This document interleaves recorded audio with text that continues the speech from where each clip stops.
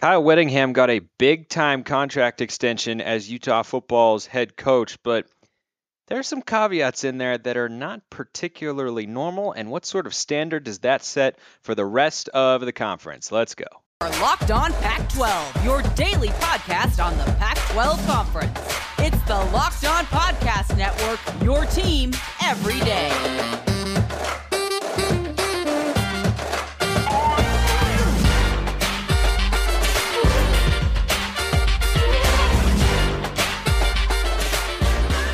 Welcome, everybody, to another episode of Locked On Pac-12. I'm your host, Spencer McLaughlin, D1 play-by-play broadcaster. Thanks for making this your first listen or your first view of the day. Part of the Locked On Podcast Network, your number one source to stay up to date with the Conference of Champions. Like, comment, subscribe wherever you are listening to or watching the show right now. Our numbers continue to go up. I thank all of you from the bottom of my heart for making that happen. I love to see it. I love the engagement, everything that's going on from your end with the show. I love it, so continue to make it happen. Thank you to all of you who have already done so. Today's episode is brought to you by BetOnline. BetOnline has you covered this season with more props, odds, and lines than ever before. BetOnline, where the game starts.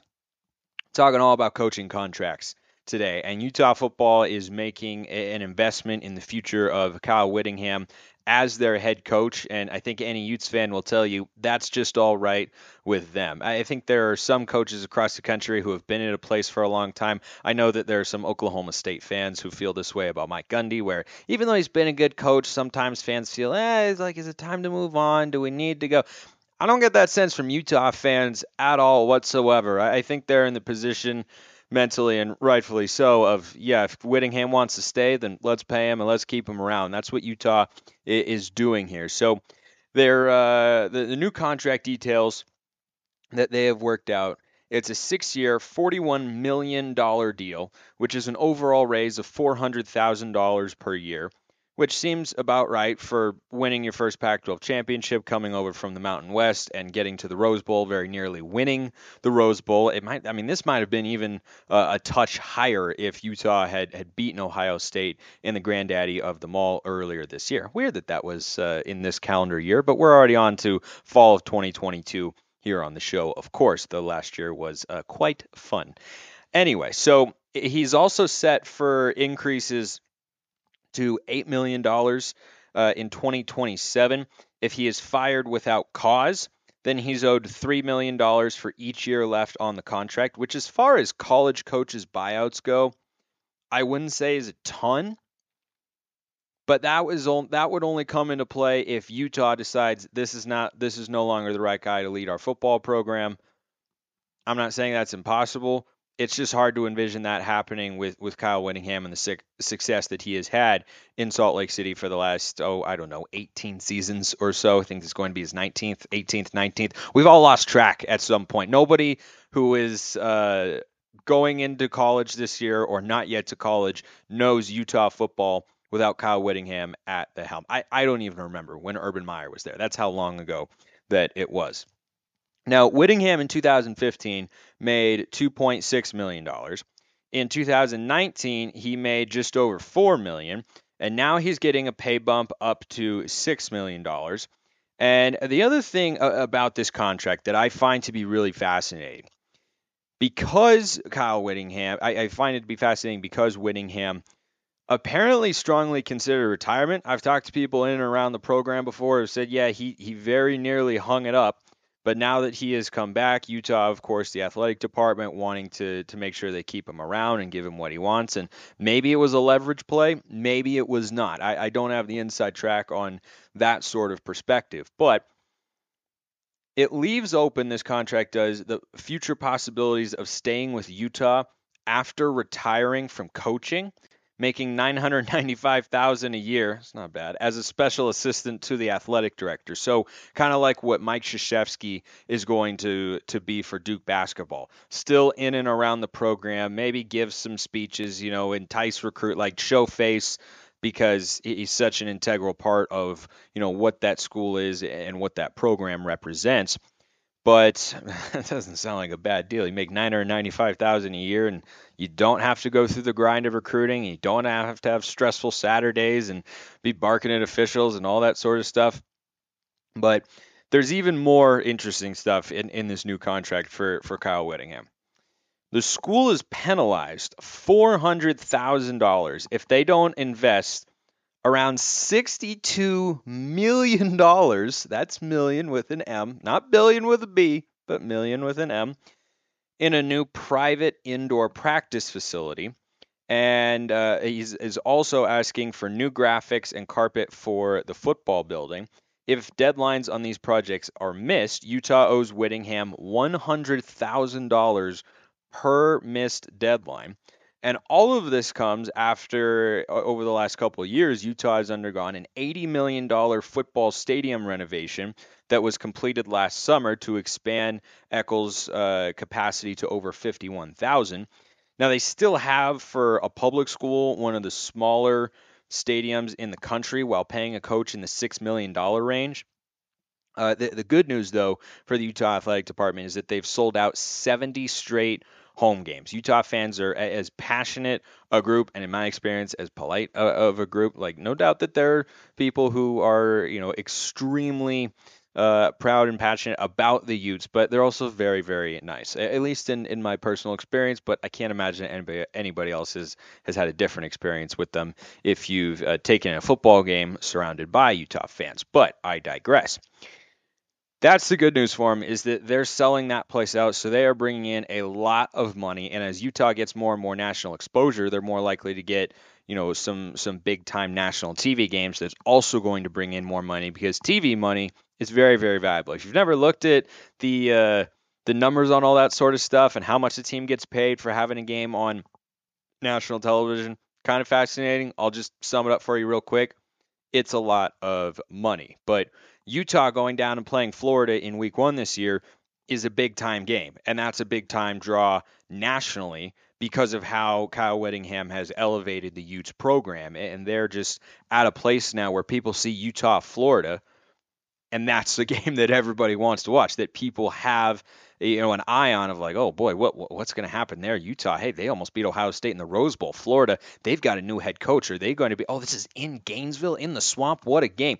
Like, there are just a lot of draws around the football program right now, and I think even though they didn't win the Rose Bowl, it's a very hot commodity on the national scale in terms of, I think a school that really has some rising stock and is gaining more and more respect each year, respect that they unquestionably deserve. Whittingham has had 2 losing seasons as Utah's head coach, and those were 5-7 campaigns. Like, that's ridiculous. I don't care what school you are. I don't care if you're at Alabama, LSU, or Middle Tennessee Tech, like wherever you are, whatever resources you have to work with.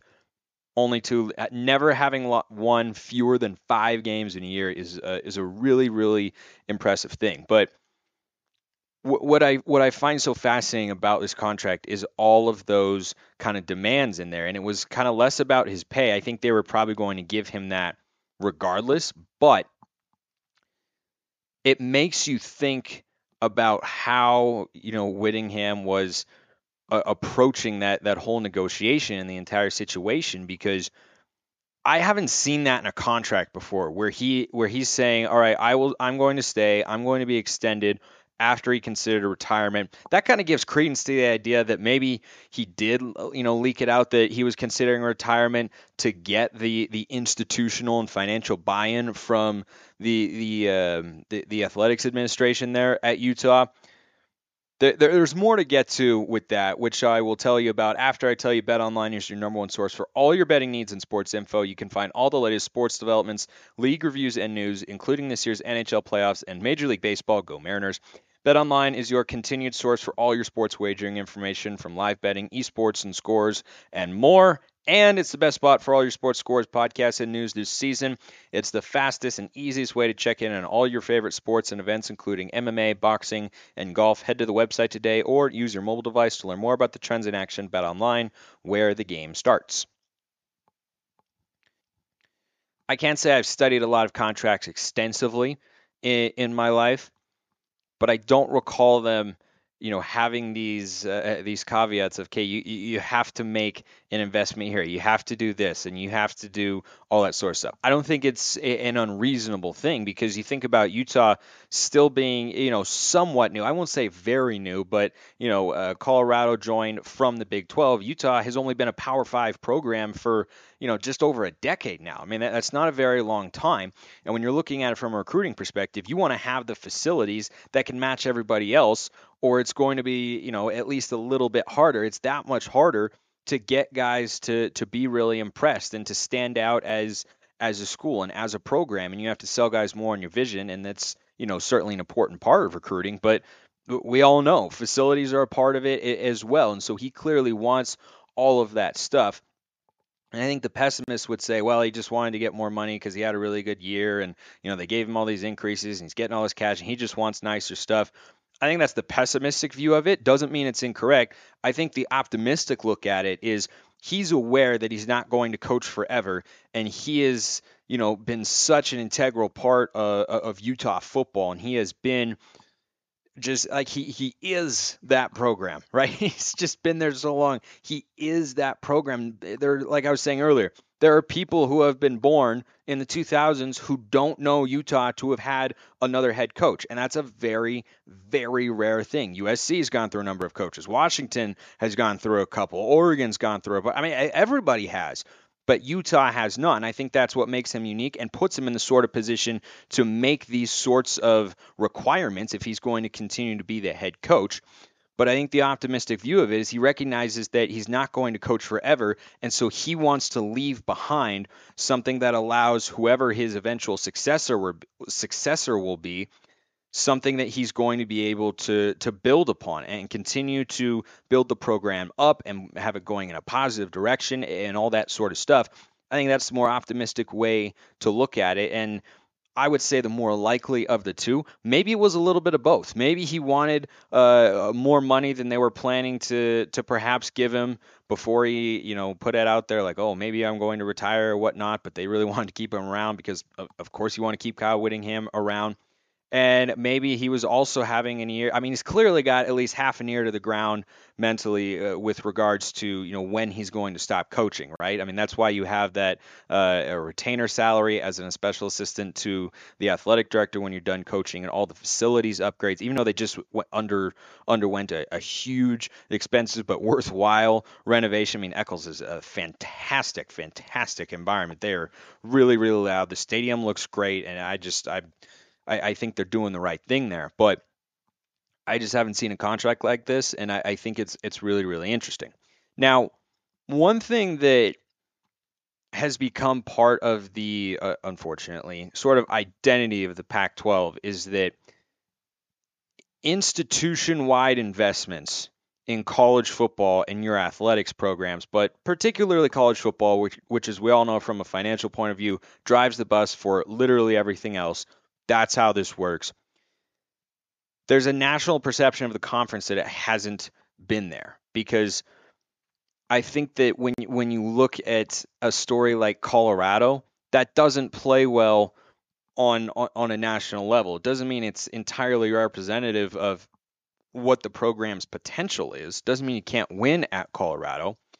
But I think that, Whittingham is somewhat unique because he clearly doesn't want to go elsewhere, and he wants to stay with Utah whenever he does decide to stop coaching. And I can't envision a scenario where Utah is going to, be in a position where they would reasonably say, we don't want him to be the head coach anymore. And then, they'll have to pay his buyout. If he doesn't play out as a coach out, I guess, the entirety of his contract, then it would probably be a mutual parting of ways. That would be my guess, and he would transition into that, sort of advisory secondary role or assistant to the AD as it's listed. But if you're going to have a successful football program, you don't have to have a Kyle Whittingham who, stays with your team for 18 years. That's, especially in today's world, a really hard thing to look for, and I don't think it's a particularly reasonable expectation for any school, especially when you have boosters and alumni and fans putting pressure on teams to win now and to win big. And if that doesn't happen, then they tend to want to see the coach walk out the door and have the next guy come in. But let's remember what happened with Mel Tucker at Colorado, who just had an 11-win season at Michigan State. Now, they weren't that good in 2020, but that was also a weird year. And he was the head coach at Colorado for 1 year, and there was a whole debacle about, he was going to stay, and he tweeted out, like, I'm the head coach of Colorado. Like, that all wasn't a great look. And if Colorado fans are still salty about it, I totally understand it, because that was handled pretty poorly on Mel Tucker's part. But that whole situation essentially came about because Colorado was not willing to pay as much as Michigan State was. That's not a good look for the school, and it's not a good look for the conference either, because when you have the national perception, and in many ways it's accurate, that you don't have the sort of buy-in, the sort of commitment, the sort of ingrained culture from a societal and a fan perspective that college football is something that you want to be really successful in, and then you have a coach leave because another school was just willing to offer more money. I think if Colorado had been able to match or at least get closer to the number that Michigan State was offering, Mel Tucker might be their head coach today. Maybe he wouldn't be. But the amount of money they were offering was significantly more. And part of this, not all of it, it's not all of it, but part of this is certainly Larry Scott's fault, because he didn't negotiate a very good media rights deal and package over the years. And so in their defense, in Colorado's defense, that is, the Pac-12 schools are not getting from the conference as much from a media rights distribution standpoint as other conferences are. And it's in the tens of millions. Like, Pac-12 is getting significantly less per school. Would that money have, gone to upping Mel Tucker's salary and ultimately kept him as Colorado's head coach? Maybe. I would have liked to have been in that situation from a Pac-12 point of view, where you could look and say, okay, yeah, they did have this money and this was coming in and there's not that much of a shortfall. But instead we have to look back and go, well, it's not great that Colorado wasn't willing to pay for a guy who is clearly a quality head coach at the Power 5 level, but it also isn't great that money could have perhaps been there had the media rights deal been properly negotiated back in the day with Larry Scott and been on DirecTV and gotten more money and all that sort of stuff. I don't need to go into it. I think we kind of understand the disaster that has been up until now, but it is not a small amount of money that these schools are missing out on. And so I bring that up, and, in Colorado's defense, again, because it's not a great look for the school, but there are some points like this that should be raised. It was 1 year that Mel Tucker was their head coach, and he went 5-7. It did include a couple of wins over teams that were ranked at the time, and 5 wins at a program like Colorado means more than 5 at another place. But it's not as if he was, winning 9 or 10 games, right? So maybe that's what they saw as well. Like, well, it was a 5-win season. Is that really worthwhile? Well, Michigan State saw something, and that has clearly worked out at this point in time. And when you're new head coach and you're at Colorado, winning 5 games means a lot more than it does, say, at Washington or Oregon or USC or even UCLA, I would argue as well, or Stanford. So when you find a coach who can win, you need to pay him. And that's why I'm, talking about this Kyle Whittingham contract and why I'm excited to see it, frankly, because other schools need to follow suit. This needs to be an example when you find a head coach who wins. Is he a little bit of an anomaly in that he has stayed at Utah for 18 years? Yes, I'm not saying that. But when you find a coach as a school in the Pac-12 who wins and has the potential to recruit at a pretty high level and, run a successful program, you have to be willing to pay him, or else you're going to see him walk out the door and go elsewhere. That's just the reality of it. You don't have to love it. You can think like, oh, these coaches are getting paid too much money. Yeah, well, maybe that's the case. But would you rather your school save a little bit of money when they have, a sea of it? Or would you rather pay a head coach who might be slightly overpaid but is going to help you win games? I mean, you have to ask yourself that as a fan. And, for example, slightly in the same vein of what I'm talking about here, I think Cal's attitude is in the right place. And, after UCLA's Chip Kelly and Justin Wilcox both were, closely tied to the Oregon job, Wilcox was offered the job and turned it down. Both received extensions from their school. That's your attitude being in the right place. And, if Chip Kelly is able to deliver another 8-9 win season, that will certainly look like a good deal for the Bruins. Cal, I like where their heads are at, but the standards are a little bit low, and I think that was kind of the perfect storm with regards to, Wilcox's deal was almost up, and he went to Oregon and was offered the job. I mean, he's had 2 winning seasons in 4 full campaigns. His best season was in 2019. They were 8-5, and he got an extension through 2027 at an average of $4.75 million per season. The buyouts are pretty small, so if he doesn't perform up to standards, then they're not going to be out a ton of money there.